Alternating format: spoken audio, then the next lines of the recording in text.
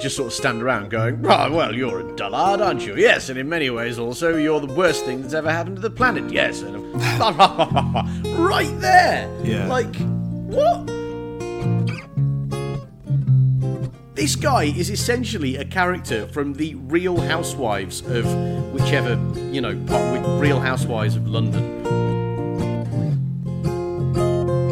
Basically, he's warned by Trotty, they're out for you already, they're going to arrest you. Yes! Fight the power, Trotty!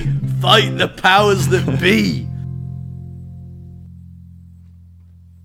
Hello, and Merry Christmas from Shark Liver Oil. I'm Matt. I'm Dave, hello. We started this podcast originally with "It's Christmas time, there's no need to be afraid, Dave." But then we just couldn't introduce ourselves, so I had to start again. So I'd like to interrogate this. At what point is Christmas time a reason for being afraid? Are you still in a sort of wasp factory one day at Horrorland kind of mindset here, where you're just like, are there reasons to be scared? Probably. There's no reasons to be scared. Don't worry about it. No horror fiction here. Not my words, Dave. The words of the boys over at Band-Aid. So let them explain themselves. We both know we'll be waiting a long time for that to occur, don't we? So it's, of course, this meandering little chart must have made it clear to you that it's time once again for the Shark Liver Oil Christmas special. A couple of years ago we did a Charles Dickens book. We did the classic, A Christmas Carol. Last year, slightly less of a classic, we did The Hound of the Baskervilles, which is, tenuously linked to Christmas, basically, because Sherlock Holmes out at Christmas sometimes. So we're right back on the Christmas wagon this time. And this is going to be another one from the series of books that Charles Dickens did around Christmas. And it's a short story called The Chimes. Or, to give it its long, full title, The Chimes, a goblin story of some bells that rang the old year out and the new year in. So, at this point, Matt, I just want to call us up on something, because what you said to me was, why don't we do Charles Dickens? And I was like, all right, cool, Christmas, Charles Dickens. We've already done A Christmas Carol, but, we'll do something. Let's do The Chimes, you said. And Yeah. I was like, sweet, nice one, good. Just as long as there's no more of that goblin nonsense from last time. What happens, Matt, when I open this ebook up? What happens when I get the subtitle as well as the title? A goblin story, more goblins. I'm not saying I disliked the goblins who stole a sexton, but it was a bit, I just don't think goblins when I think Christmas. I mean, is that weird of me? He loves the goblin, does Charles Dickens. So I've heard. Yeah. So he's back with the goblins for this. I was hoping that the Goblin King getting it done would show up. You'd love it, wouldn't you? You'd love it if the Goblin King turned up and go, I see you've all shagged this right up once again. Is it goblin time? It's goblin time. Yeah. Okay. So we're going to break this down into sort of two parts, the way we're going to do it. So we're going to do, the book is actually rather helpfully broken down into 4 quarters. So we're going to do the first quarter and the second quarter today, and then we'll do you a third quarter and fourth quarter as little festive treats for next week. Can't say fairer than that. So this was written in 1844 by Charles Dickens, of course. Hence the name on the title, on the front of the book. It wasn't written by Charles Dickens. Funny story, it was written by John Grisham. And there's a little, I think it's the second in 5 books he wrote, like, for Christmas. So he decided, because Christmas Carol was so successful, he thought, you know what, I'm going to get on this bandwagon every year and did a Christmas book for the next 5 years. But the others aren't as famous as his original, obviously. That's true. He was gutted, wasn't he? The Christmas Carol was such a runaway success. And what I imagine happening is, the Christmas Carol happened and he made a boatload of cash off of it. And then he just, because, we all know he was a bit of a lad. So he's just gone off on some epic 6-month bender and come back and gone, oh, I'm broke. I better write another one. Oh, they'll lap it up. I'll just something else, Christmas, something, sell it. This one has not generated royalties to the same extent, I'm bound to say. Yeah, so he thought it's time to push the money button again. Well, yeah. It's funny because not many other people seem to have jumped on this bandwagon, because we've discussed this ourselves off air. It's very hard to find Christmas books, like good Christmas books.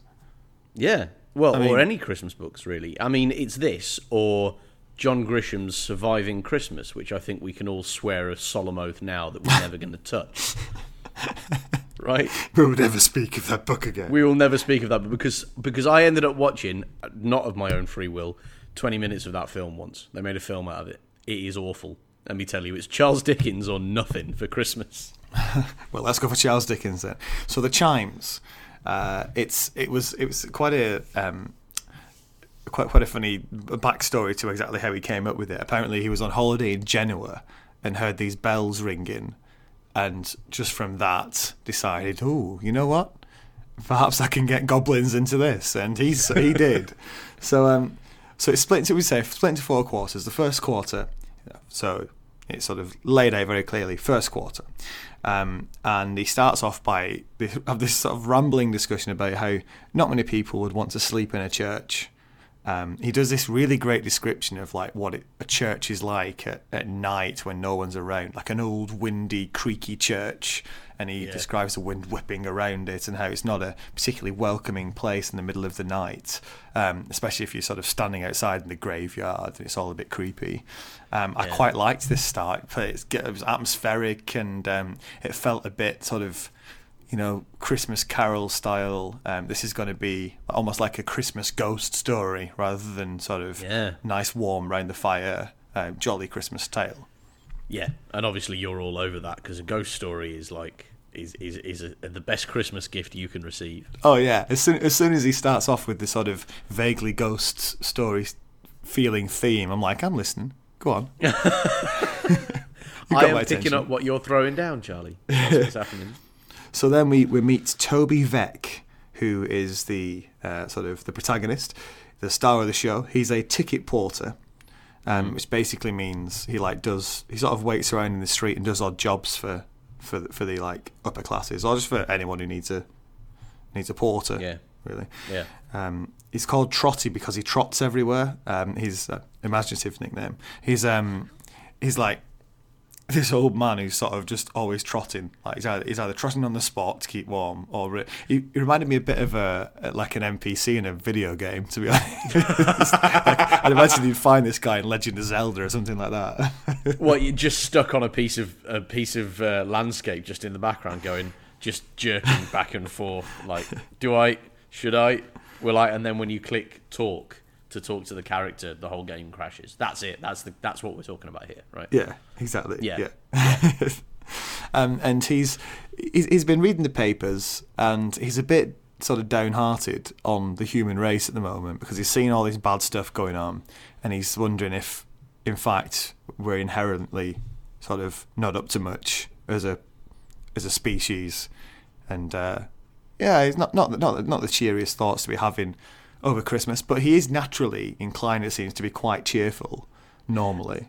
Yeah, it's interesting that, isn't it? That he writes this character who's actually, like, touchingly, almost beautifully, really, sort of naive, or like not naive, but like optimistic, like you say. But then has him just thinking on, well, world's a bit shit, isn't it?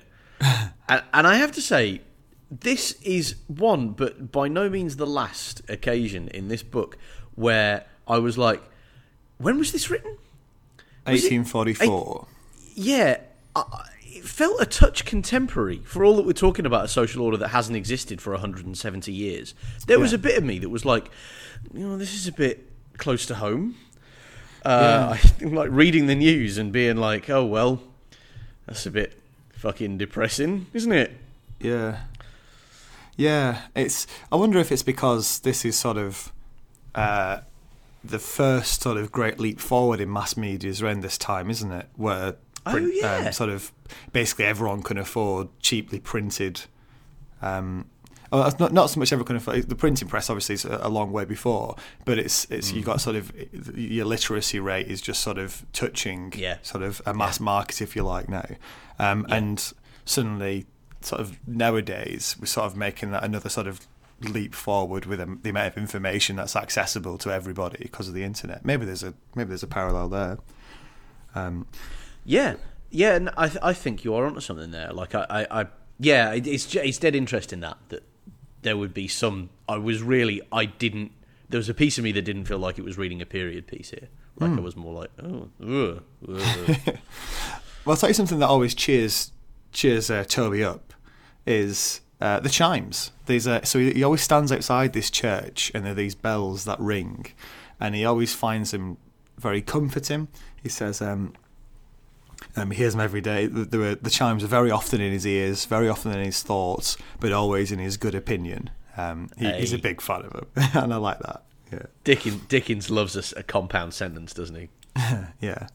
So he's standing there in the cold, waiting for a job. Nothing's turning up. He touches his nose to check it's still there because it's that cold. And he seems to do it without any sense of irony as well, doesn't he? Like he doesn't. In that sense, very un-English of him not to be like, just check my nose. Oh bollocks, it's still there.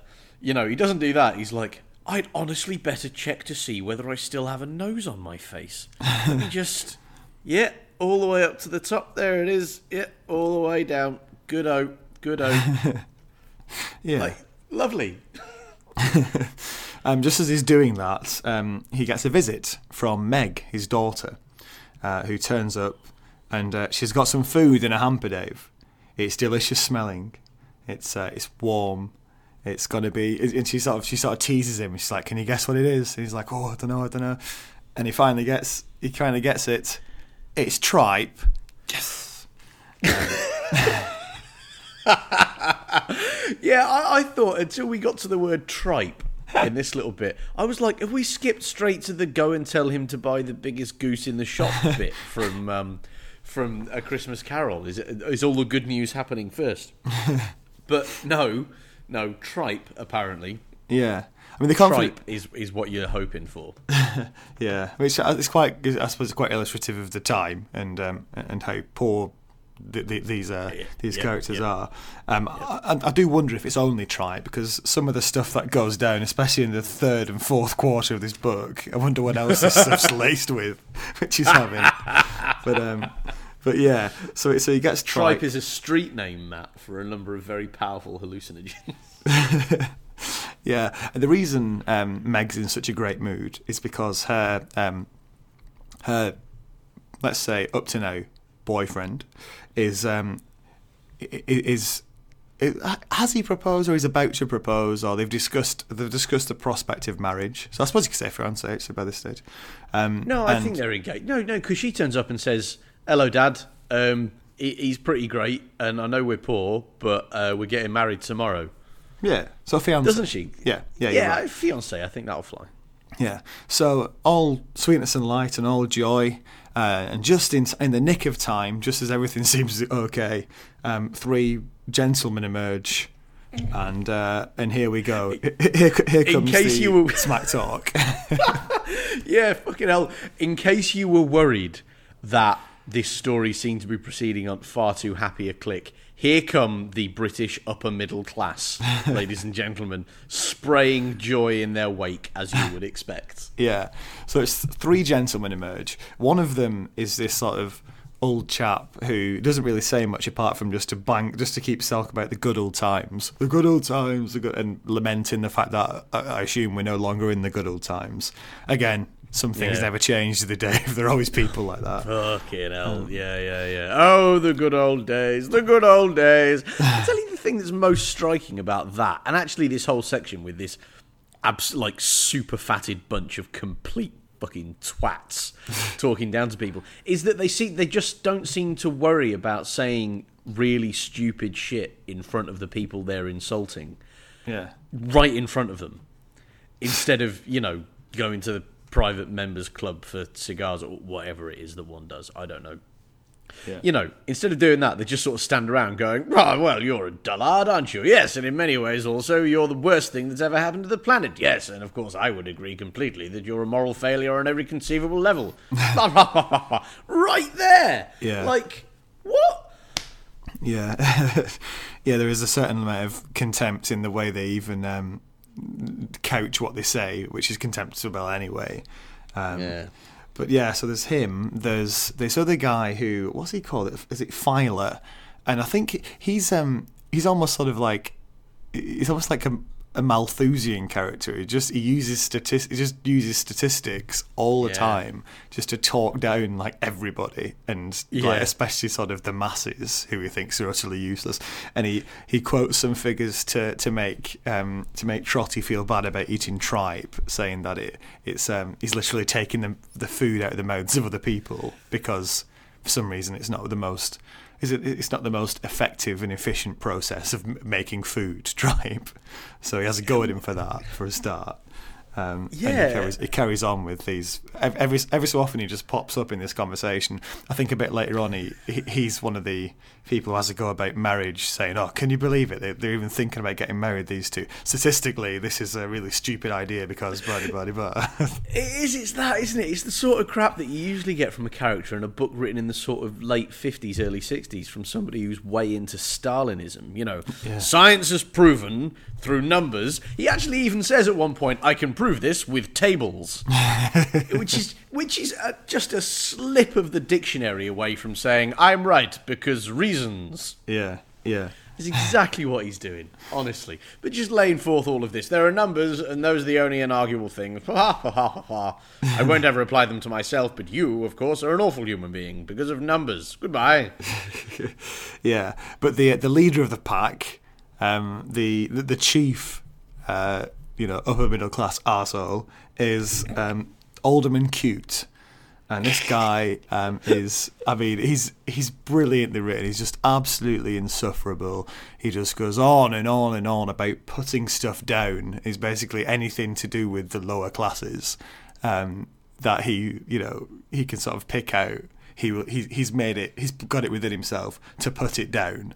And he warns Meg against getting married because he basically says something along the lines of, if you get married, your husband will leave you, and then I'll have to put that down, and then you'll have a load of kids, and they'll be like little sort of scraggly, shoeless, run around urchins, and I'll be putting them down, and then you'll be sort of wandering the streets trying to get food, and I've made it my business to put that kind of thing down. So it's basically all the reasons that she and her kids and her family will probably end up in jail because he doesn't like her. He's just met the girl, the poor thing.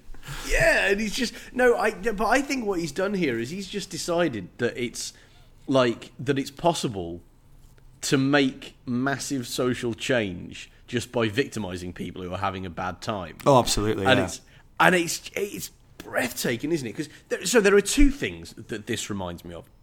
The first is, have you seen 30 Rock? I've seen a bit of it, yeah. Right. So there's a couple of episodes of that. It's really great. Like one character who's the kind of the wife of the superstars on this kind of TV show in the TV show. Decides she wants her own reality TV show, and they do a couple of episodes which are just episodes of a reality TV show starring these people. Right. And it's exactly like this. She just walks around just spraying her catchphrase left and right. It's like, you need to put it down. Like, that sort of thing. That's not the catchphrase. But this guy is essentially a character from the Real Housewives of whichever, Real Housewives of London, or whatever it is what that is like. And it is exactly as laughable and as awful as you think it is. And I actually thought it was even worse than that for a second there, because the only time I ever hear anybody use the phrase "put something down" now is with like pets that are on the way out, that have some horrible illness and are going to be put to sleep. You say you put them down. So I was, just for a second, I was like, is he shooting the poor? Like, has this guy just decided that the cure to social ills is to kill everybody that actually does the work?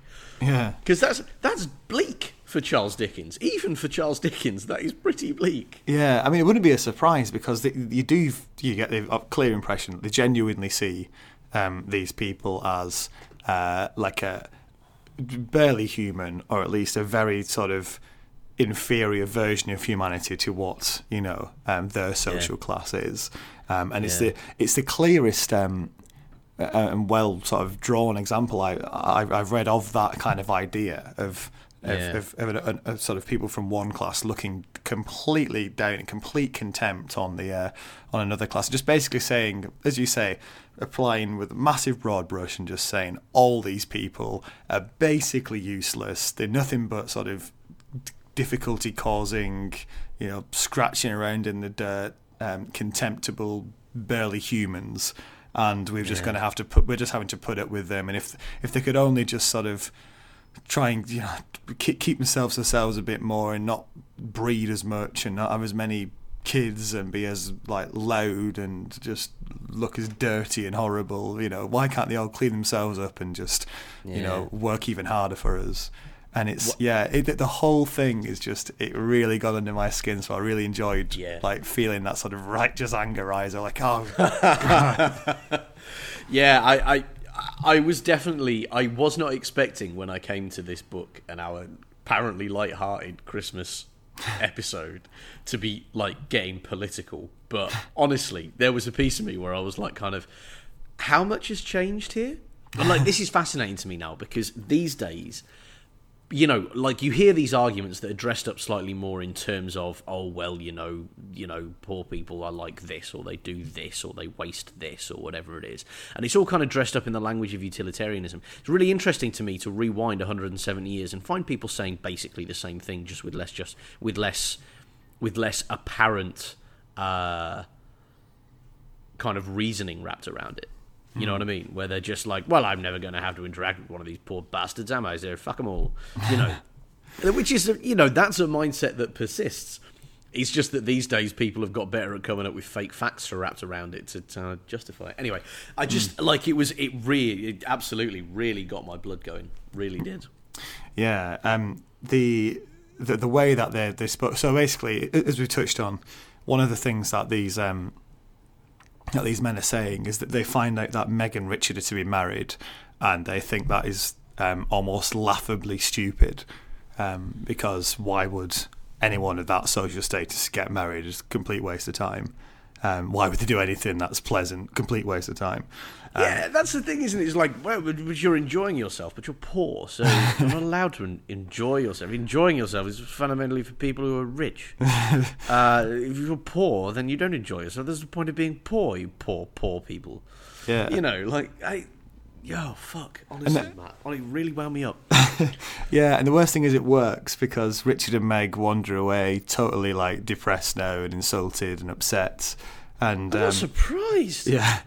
And Toby is equally down and depressed. He gets given this letter to take to another upper class gentleman we'll meet shortly, and he listens to the chimes ringing out, and even they don't cheer him up. He hears them now chiming as if they're saying the good old times and put them down, and everything's just.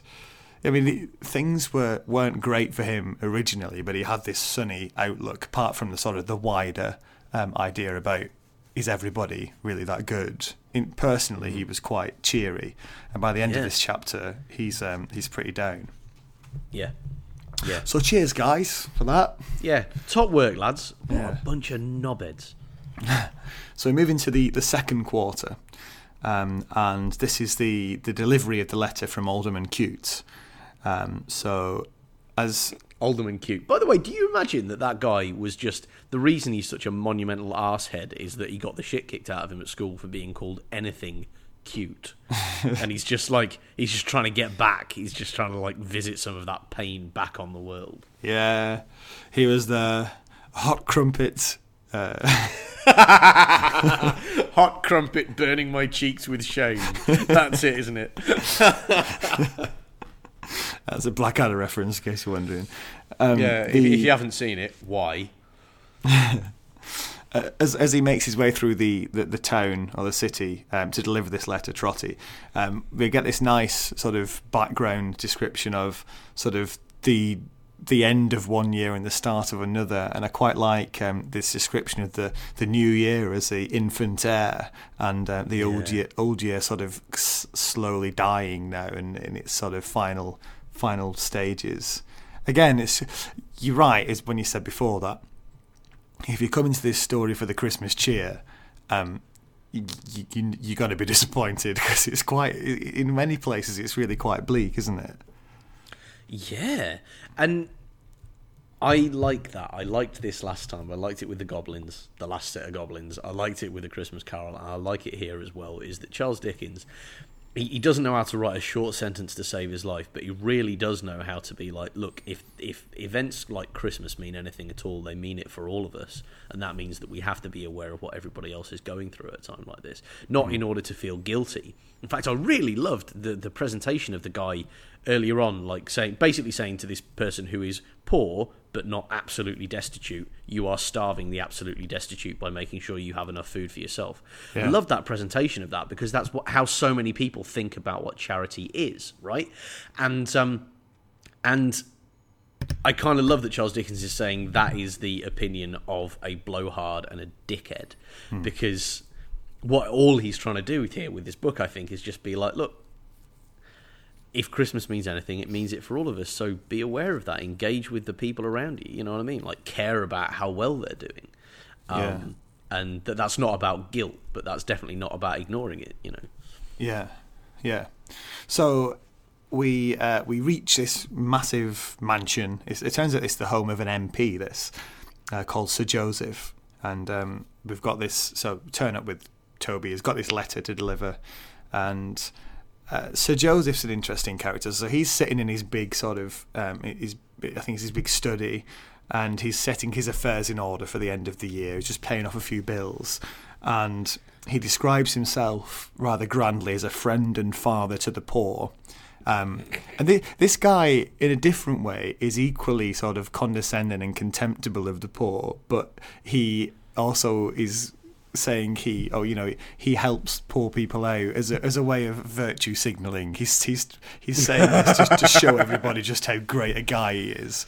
Whilst at the same time, there's absolutely no genuine compassion or substance to it, from what I can read out of it.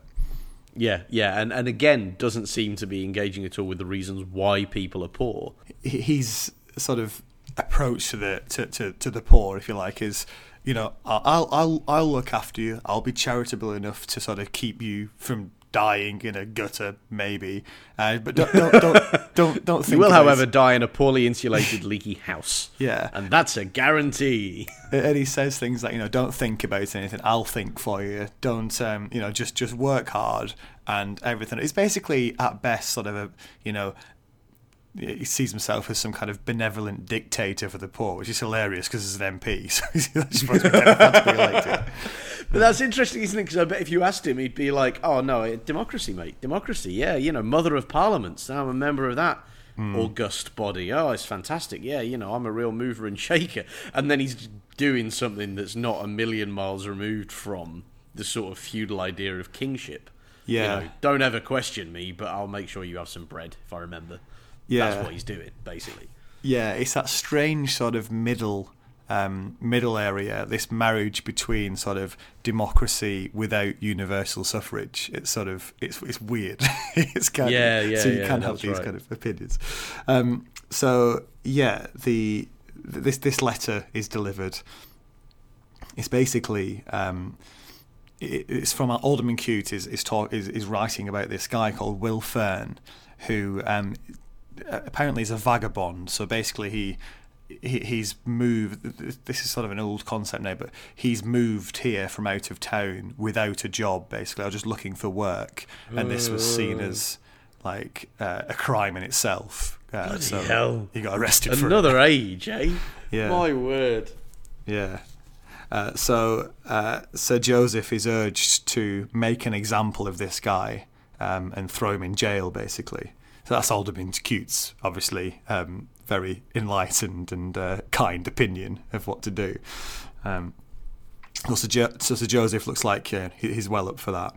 And just before Trotty goes, he says to him, you know, look me in the eye, young man, or man, because he's old, and and tell me, you know, have you got your affairs in order as this new year comes around? And Trotty's like, well, I owe a few shillings to this this shopkeeper because I was desperate for food and I'm a little bit behind on the rent because things are really difficult, and this just Sir Joseph's reaction is one of like quiet fury. It's like, oh, you useless human being.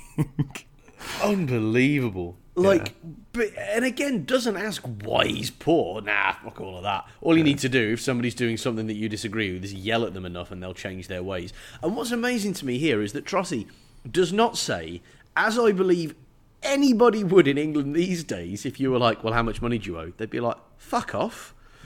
Like, of course you wouldn't go, well, if it please you, sir, actually, there's a certain amount of money, you're my betters in society. No fucking chance. And quite rightly. Like, it's very easy, I sometimes feel it's very easy as an English person to kind of look at your, particularly English culture, and British culture as a whole, I guess, but to look at it and be like, oh, well, nothing's changed, look at all this nonsense, all of this, this still, like, incredibly entrenched and often quite damaging class structure and so on and so on and so on. But I'll tell you what, we've made strides forward such that nobody would do anything in response to this question other than tell them to fuck right off. And rightly so, Matt. Rightly so.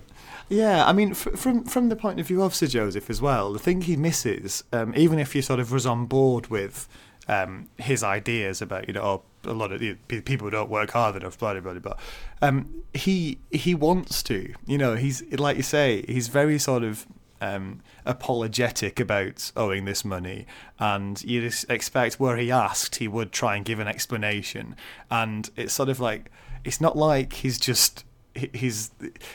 I think the interesting thing is the way Sir Joseph and the other three gentlemen earlier on see him is this lazy, layabout, sort of ignorant fool, and he's, even if you were to accept this idea that there's some kind of guilt attached to being poor, which is basically what these people are saying. Absolutely, yeah. He feels guilty about it and wants to better himself, and they don't even care. It's not even about that, is it? Really, I think that's quite illustrative. Deep down, it's not even that stage of contempt for the poor. It's a stage beyond it where they don't even care if they're even bothered about the situation they're in. Which is interesting. Yeah, actually, I think you're onto something there. Like, just that. Yeah, that kind of thing is what they really want, is a sense of moral superiority, and nobody's going to stop them from having it, because all they do is stand around and talk and look at poor people and tell them why they're failing at stuff. Yeah. I think the classic line from Sir Joseph is that he sort of he looks at. I think he turns to his friend Mr. Fish and says, how can a man live like that? Like, this is complete contempt for poor old Trotty. Yeah, but like he is living like that, so you can't blame him for the fact that he's still alive, or that he's intruded upon your otherwise comfortable existence with the fact that you probably have that existence for reasons that aren't completely to do with your own merit. You know what I mean? Like, he is living like that. So saying, how can somebody live like that, therefore it's bad to live like that, is as much as anything else a failure of logic on this spectacular. Honestly, fuck all of these rich people, man. So Trotty's on his way home.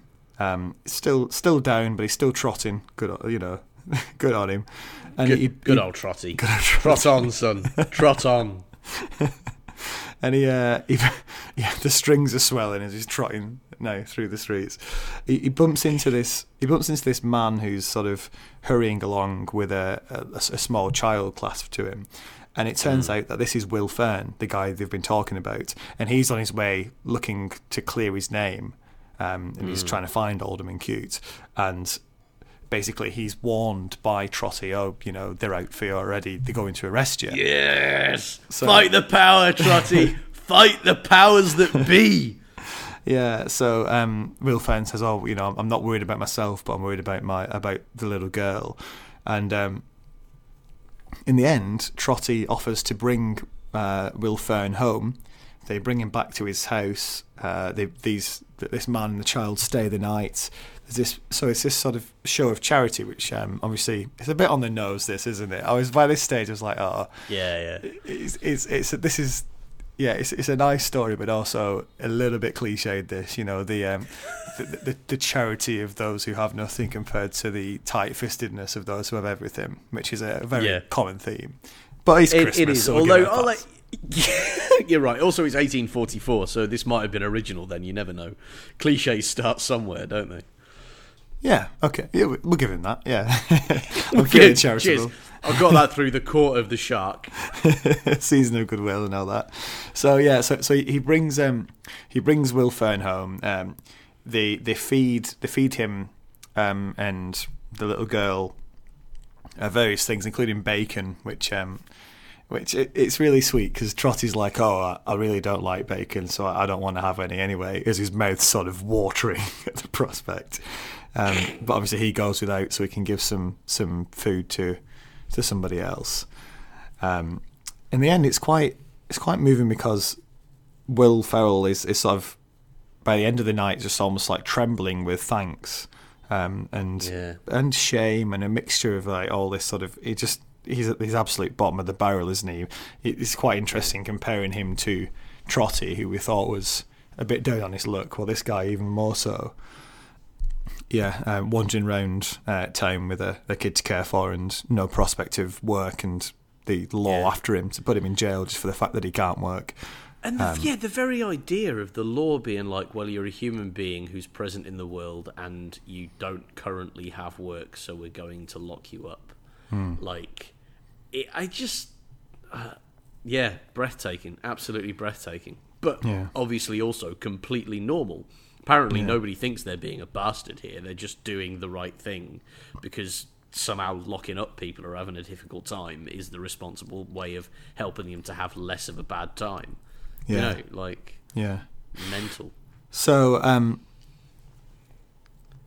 he takes Will Fern up to the loft because that's where he's going to sleep. And on his way back down, he goes past the bedroom where the little girl Lillian is saying some prayers, and she's saying a prayer for Trotty as well, for Toby. And this sort of moves him to tears, and he goes and sits by the fire and has a bit of a cry, and then reads a newspaper.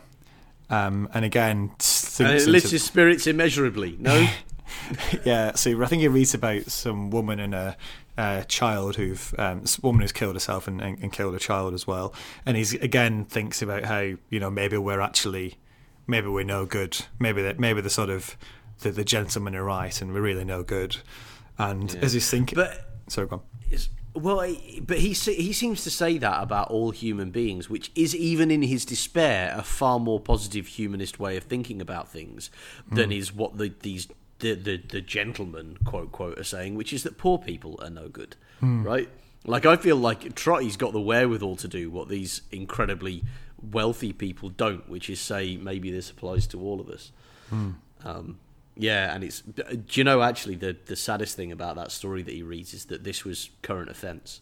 That was taken from the news in the year that this was published.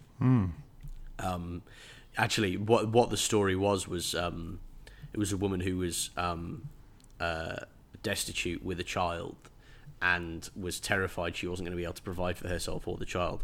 So she tried to drown herself with the child, and the child died and she didn't.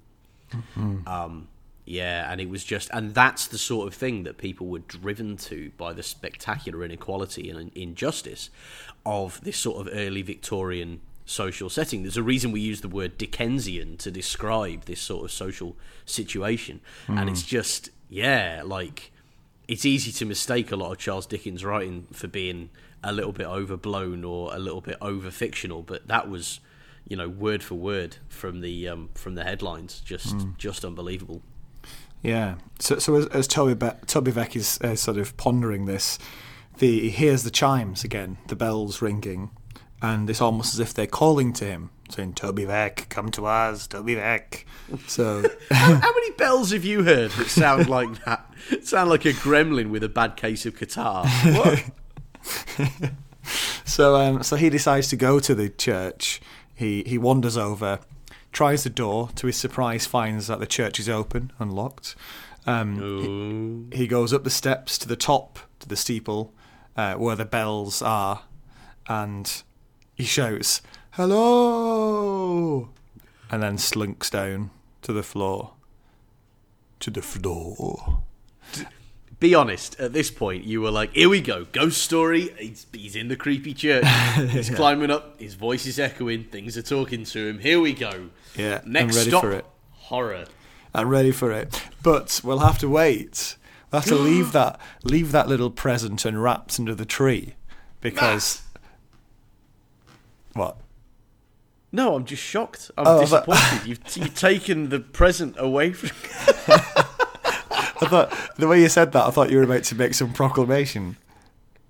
What? I proclaim that you have to carry on telling me what happens in the story because I'm literally on the edge of my seat. That's my proclamation, eh? There will be no end to Sharkliver Royal today. The shark has spoken.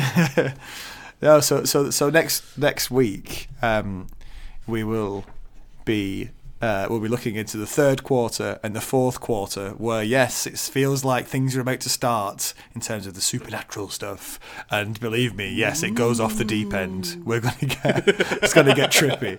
Whatever was in that tripe, he's about to start tripping balls. He's telling me. Brilliant. Yeah. Tripe and mushrooms, I assume. Yeah. So we'll find out what was lurking, what sort of visions the magic tripe had for Toby next week. But I hope in the meantime, hope you have a really great Christmas. Cheers, if you want mate, you too. If you want to get involved in the review of the chimes, if you want to send one in to us, sharkliveroyalpodcast@gmail.com is the place to send it. Sharkliveroyalpodcast@gmail.com, and you can get us on Twitter @sharkliveroyal. But until then, Dave. Till then, Matt. Have a very, very messy Christmas.